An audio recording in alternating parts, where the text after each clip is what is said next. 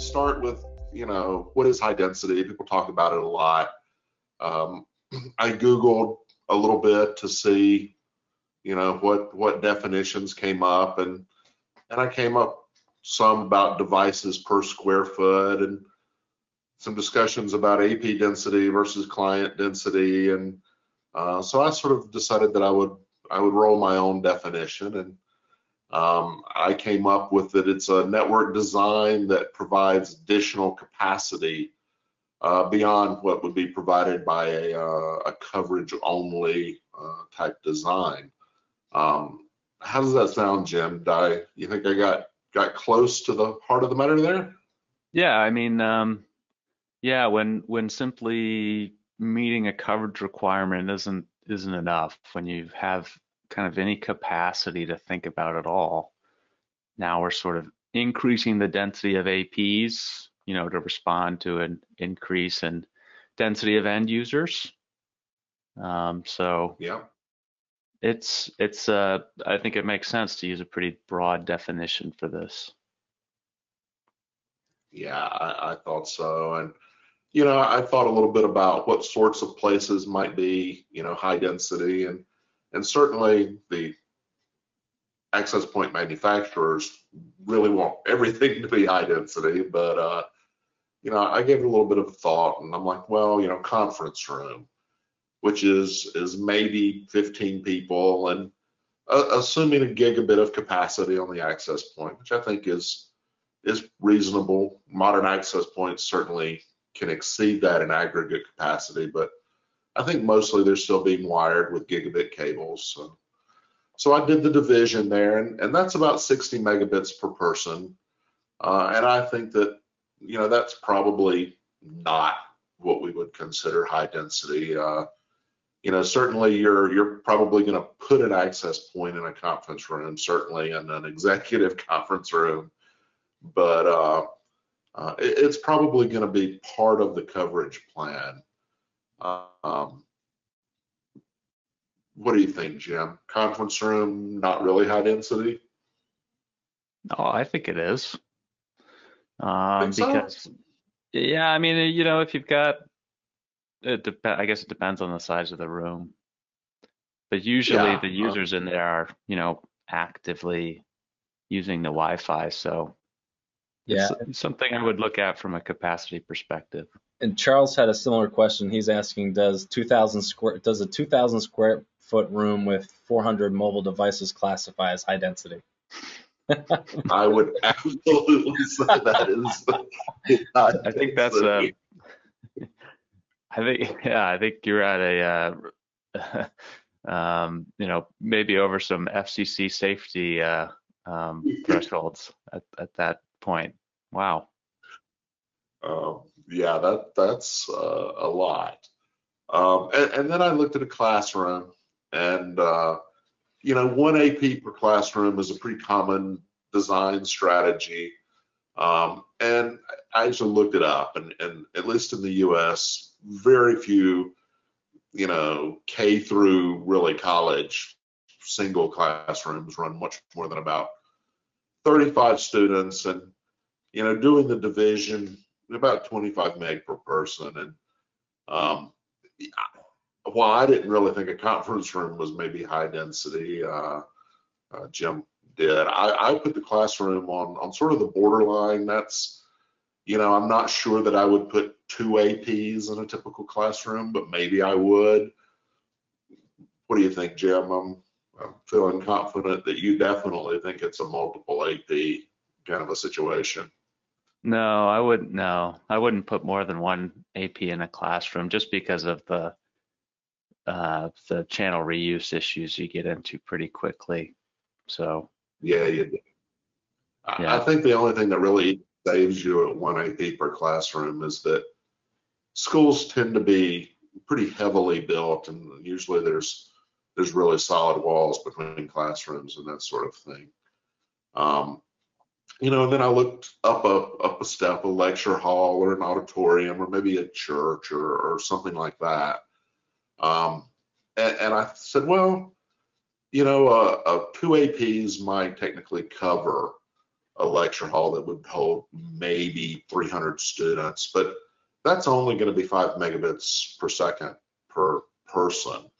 And I think that that's definitely into the into the high density realm there. You're definitely going to have a lot more APs in those situations than you would just for coverage. And then the last three I think are clearly in that category. You know, conference hall could have really shoulder to shoulder people. The same with airports, and really arenas and stadiums are kind of their own animal for high densities, because it's, you know, in a lot of cases it's really just one big room with tens of thousands of people in it. What do you think, Jim? Did I get those right? I think so. I mean, it's a, you know, what you can gather from this is there's a spectrum come from, you know, on the lower end of density, like a conference room, all the way up to, you know, a stadium with 100,000 people and hundreds of people, you know, packed into a small area that one AP is going to service. So there's a spectrum for sure, all of which, you know, needs you to consider the capacity requirements of those areas. Yeah, none of this really works unless you start out by figuring out what kind of capacity you need. Absolutely. And I wanted to add a few words here about 2.4 gigahertz and high density. And my thinking on it is really don't even try. I went and found, and this is a large public building here, and I looked at just how much management traffic was on the network, which is going to be probes and probe responses and beacons and that sort of thing. And really, it's mostly probe responses. And our gray line here is 2.4 gigahertz. They've got the minimum required data rate set to 11. They do want to support legacy clients there. But about 20% of the APs have 2.4 active. They've turned off the 2.4 radios on the rest of them. The blue line is 5 gigahertz, and it's set as 12 megabits as the lowest basic data rate. So about this, and 100% of the APs are turned on. And just look at the difference in how much of the spectrum you're spending on, you know, really on purely management traffic here before any control traffic or data traffic is considered. And routinely that 2.4 network with 1 in 5 APs running 2.4 is every day above 30%, and really in some cases above 35% management traffic. So you know, I think that really trying to support a lot of users on 2.4 just really isn't happening, and you shouldn't even consider 2.4 as part of a high density plan. Instead, make it as thin as you can. You mark it as a legacy network, and kind of leave it at that, I think. What do you think, Jim? Yeah, I think you're right. I mean, certainly on the highest end of high density, you see networks that are 5 gigahertz only, because yeah, you can turn on some 2.4 gigahertz radios here and there and get coverage, but it's quickly going to, you know, spiral into a disaster.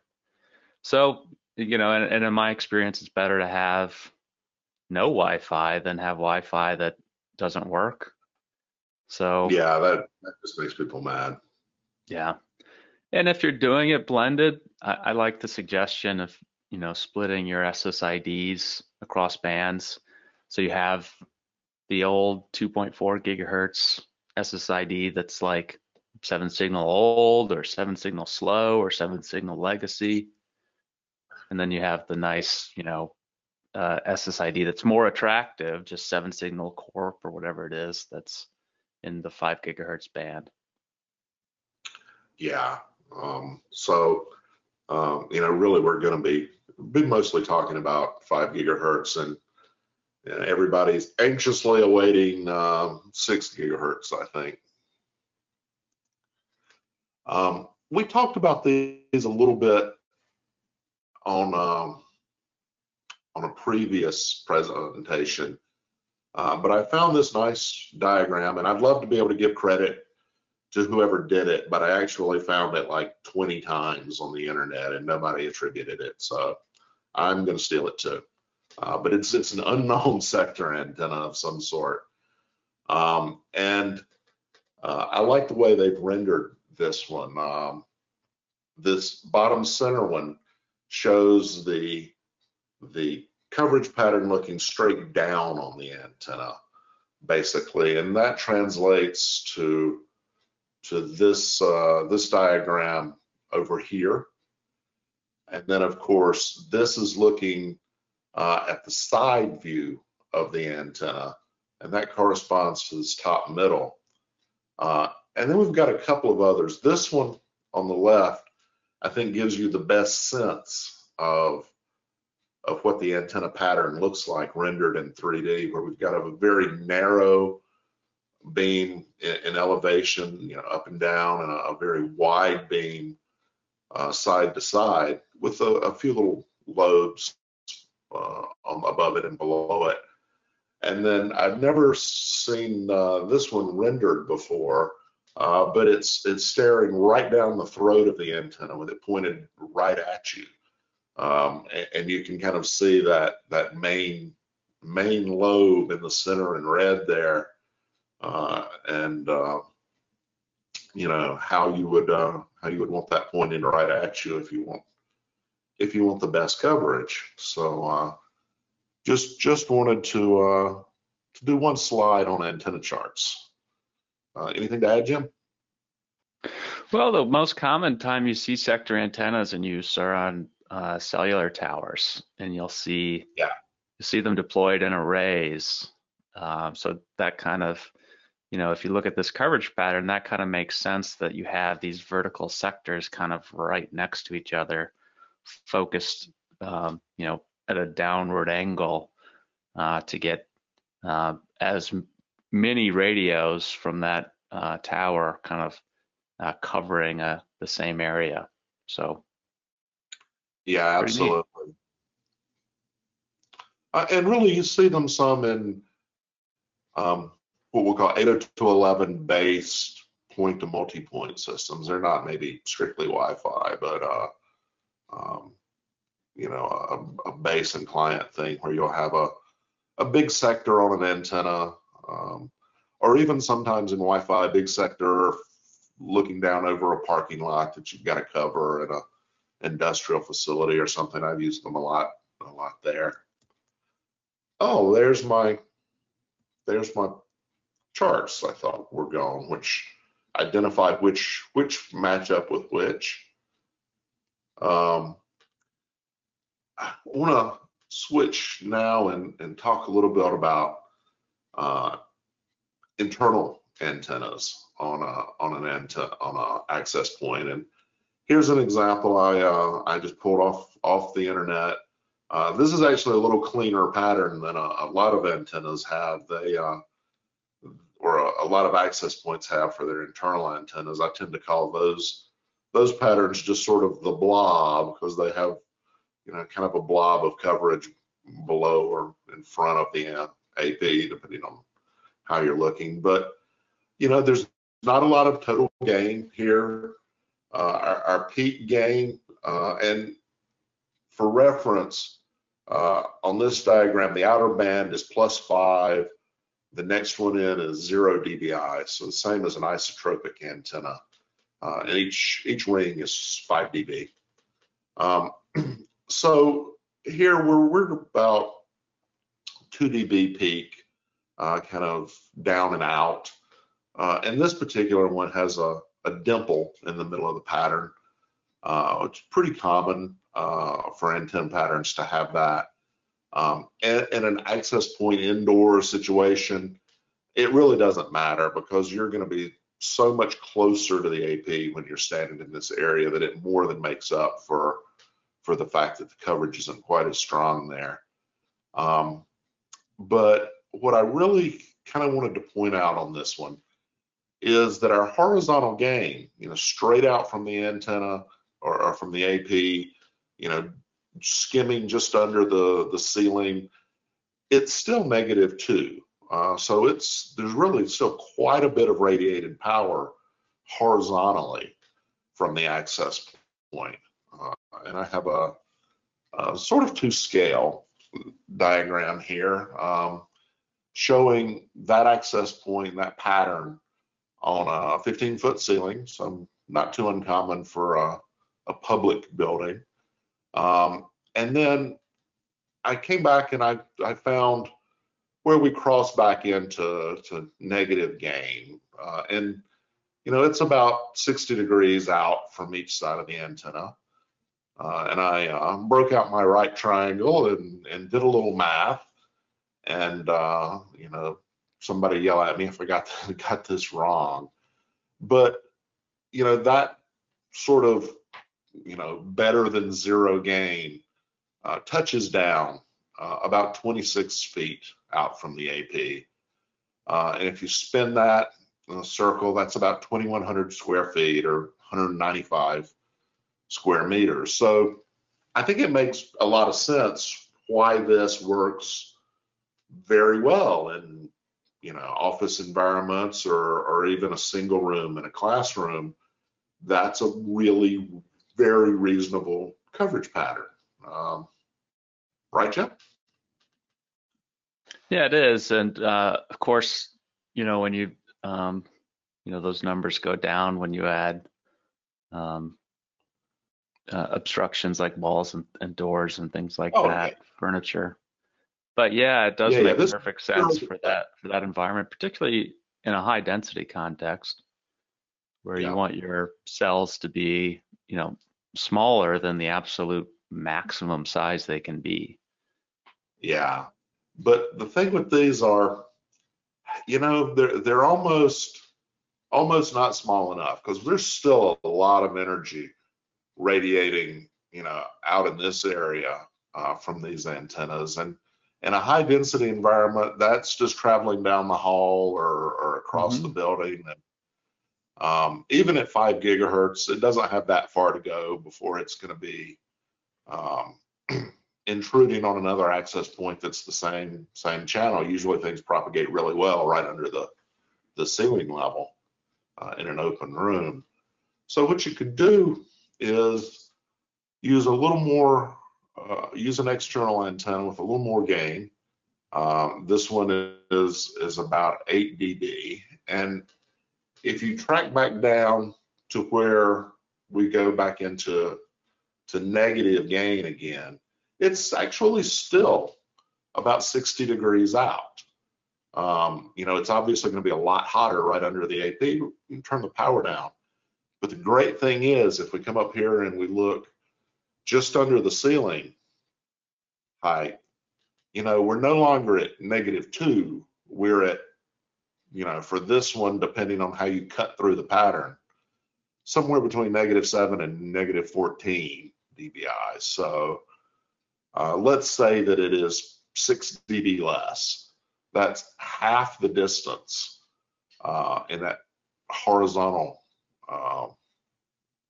horizontal distance that you're going to be hearing that access point. And that makes a big difference if you're in high density. And really, one of your enemies there isn't so much getting enough capacity. You can always add access points.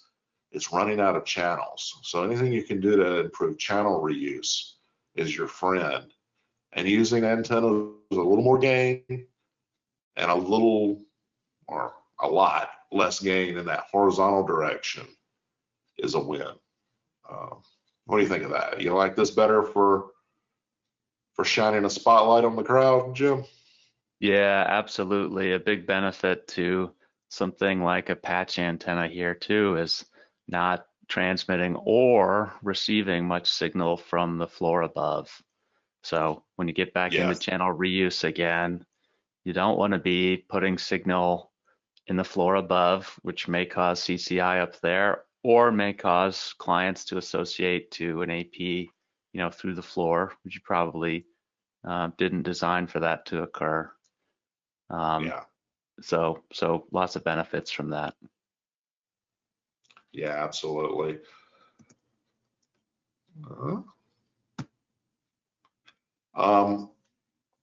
The other antennas, we were really talking about shining down, getting 15, 20 feet above the clients and taking a gain antenna and shining it down on them so you get pools of coverage, basically. But, a lot of times going on the walls is great too. You still get the advantage of that gain and therefore sort of some isolation from the access points. And this particular antenna is a 45-degree sector. And so in the horizontal, the azimuth plane, it's got this beautiful lobe. And, I probably shouldn't have picked this exact antenna because it's kind of an expensive antenna. But it has this beautiful pattern I couldn't resist. And then in the horizontal plane, or in the vertical plane rather, it's another narrow narrow beam, which is fine if you're going to be shooting sideways at your clients. And these are great for kind of long, narrow spaces. And you can either run them alternating down the hall, firing in, so down firing, or right side firing to the left and left side firing to the right, just alternate. Or if you're in a situation where maybe one wall you can't easily mount things along, and maybe think airport concourse where one wall is glass or something, you can back them all up side by side, and they are going to hear their neighbors quite poorly because they don't have very much sideways gain at all. They'll hear some bounce, but it should just be the 2 or 3 access points on each side. So that's another way that you can use some antenna gain to to isolate the APs and enhance that channel reuse, which, like I said, is more of a big deal than just putting enough APs in there for coverage. Anything on the long hauls, Jim? No, nothing to add here. All right.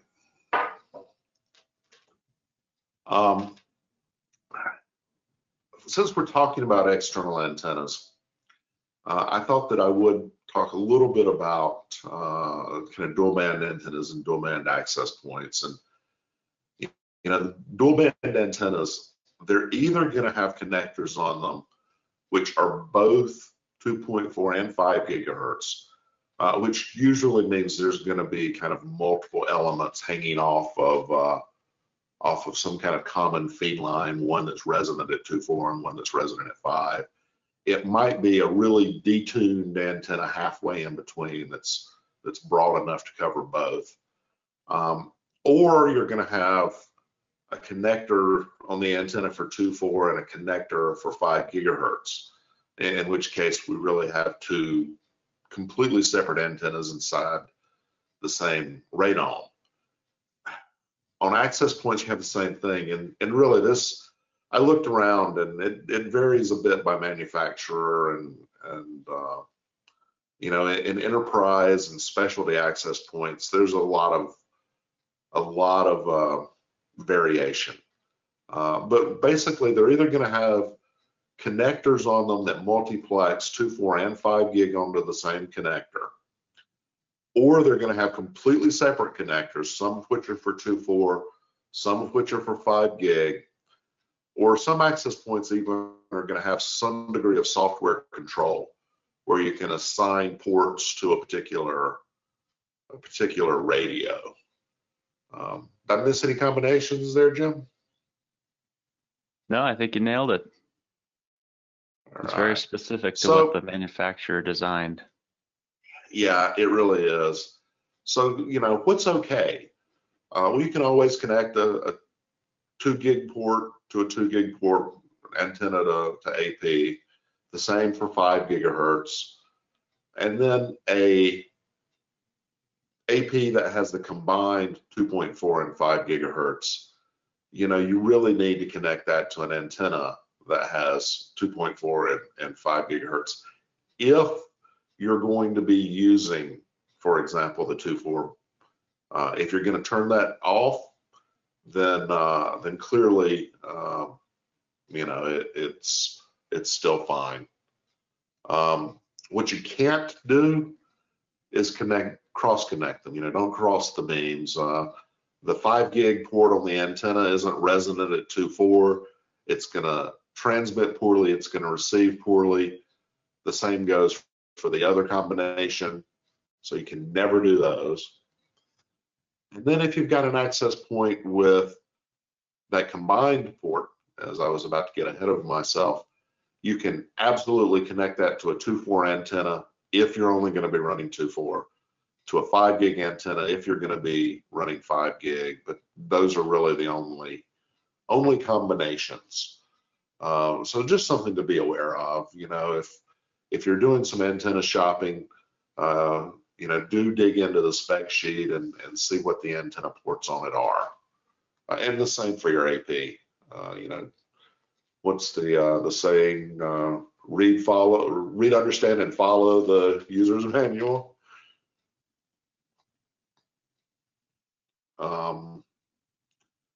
And then I think, did you have anything to add on those, Jim? Nope, you got it. All right, and then the last thing, I think this is the last thing that I had, MIMO antennas. All the APs are going to be MIMO. They're going to have, 2, 3, 4, 8 antenna ports on them. And you may be in a situation where the antenna that you want to use is only a single element or only a dual element. So, what do? Can you use that antenna? And you can. You absolutely can gang up multiple single element antennas to kind of build your own MIMO antenna, or if you've got, for example, a 4-stream AP and 2 dual antennas, you can put those together and build your own MIMO antenna. Just a couple of kind of things to keep in mind. You probably want to use a single type of antenna. So if you're using a sector antenna, use the same sector antenna on all of the ports. Aim them at the same area. Don't point one down the hall one way and one down the hall the other way. And remember to keep in mind that probably only one antenna is going to be active for management and control traffic. All of that stuff happens at legacy, and it's probably going to be transmitted out of one antenna. So definitely keep them in the same, pointed into the same area. And you may need to experiment a little bit of polarization. The antennas will be marked for their polarization.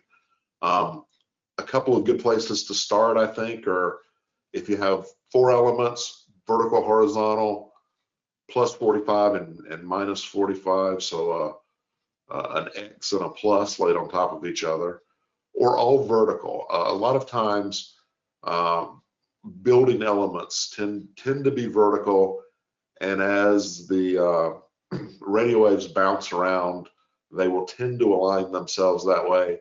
It's very much environmental. And really, most Wi-Fi clients with very small antennas aren't super sensitive to polarization. So it's likely to work pretty well no matter what you do, but those are good places to start. Anything on that one, Jim? Yeah, so what are some environments where polarization really is something to really kind of pay close attention to, because like you mentioned, certainly in carpeted office space with the multipath that occurs, and mobile clients, It their all gets position being so unpredictable, it. polarization is just, it is what it is, basically. Yeah, it is what it is. It tends to get scrambled. Where it really matters are where you don't have the bounce. Traditional big outdoor spaces, point to multi-point, they really care. Matter of fact, I was doing a big citywide network one time, and we put the antennas up about, I guess they were about 30 stories up on top of a building, and fired everything up. And our reseller had a trailer that just bristled with antennas that they used for testing, and they pulled up into a park and pointed their antennas at our backhaul site, and everything worked beautifully. So we were happy, and we went out and we dressed out the base site and got everything grounded and all the cables sealed up, and started up one of our clients. So we were like 25 dB below where we expected to be. So we, changed antennas and changed cables and went back to the base side and, undid everything we had done, and nothing worked. And turns out that the client antennas we were using, the polarization sticker was wrong on them. And the cross pole rejection was about 25 dB. So we rotated those antennas 90 degrees and everything worked like it should. But that's a no bounce kind of environment, where polarization really mattered. Yeah. Cool. And I think we're at Q&A. I think we actually maybe are a minute or two ahead of schedule. Yeah, we're looking good. So we do have plenty of time for questions. So if anybody wants to drop a question in the Q&A panel, we'll get to it. Mike Forrest, who attends a lot of our webinars, so thanks for showing up again, Forrest. He has a question, and it was really in reference to that first antenna pattern you showed us with the internal omnidirectional antennas. And he says, it seems that antenna pattern would make sense even in a warehouse at up to 25 feet, which he says would be better than a canister omni with a donut pattern. Canister I omni, I'm agree. not familiar with that term. Have you heard that before? The big stick omni. Oh, okay, gotcha. I agree. That is a great pattern. A lot of times people feel like in a warehouse they've got to go external antenna, and I don't think that's the case. If you're not in a giant 60-foot ceiling kind of thing, I think those are fine. Why we frequently use antennas that have got more horizontal gain in warehouses is because we want to throw that signal, because the warehouse is kind of the ultimate low density environment. In a lot of cases, you'll have more APs than users. So we want to increase the coverage area, and that's why we use those antennas with gain. If you're trying to shine down, then absolutely, a patch or an internal antenna can be a very good choice. Yeah, and one thing to add to that too is the external omnidirectional antennas tend to have higher gain than internal omnidirectional antennas, and the way that affects their coverage is it actually sort of flattens the donut. So if you're, just from a vertical perspective, that would result in less signal getting to the ground if you were, high enough up. So actually leads us, Mike, into a good question here from Thomas. It says, is there a benefit to using an external omnidirectional antenna versus an internal omni if the internal antenna has the same gain? For omnidirectional antennas, probably not. The pattern's maybe going to be a little bit different. The external antenna is probably going to be a little more efficient. Those internal antennas are necessarily tiny and don't do a really good job. If you remember, when I pointed out that that internal antenna, the peak gain was maybe 2 dBi in a very narrow slice. Everywhere else it was negative gain. You'll get a wider pattern where you have positive gain with like a dipole. So yeah, I think there can be advantages. Those little rubber ducks are efficient little antennas. They do a good job.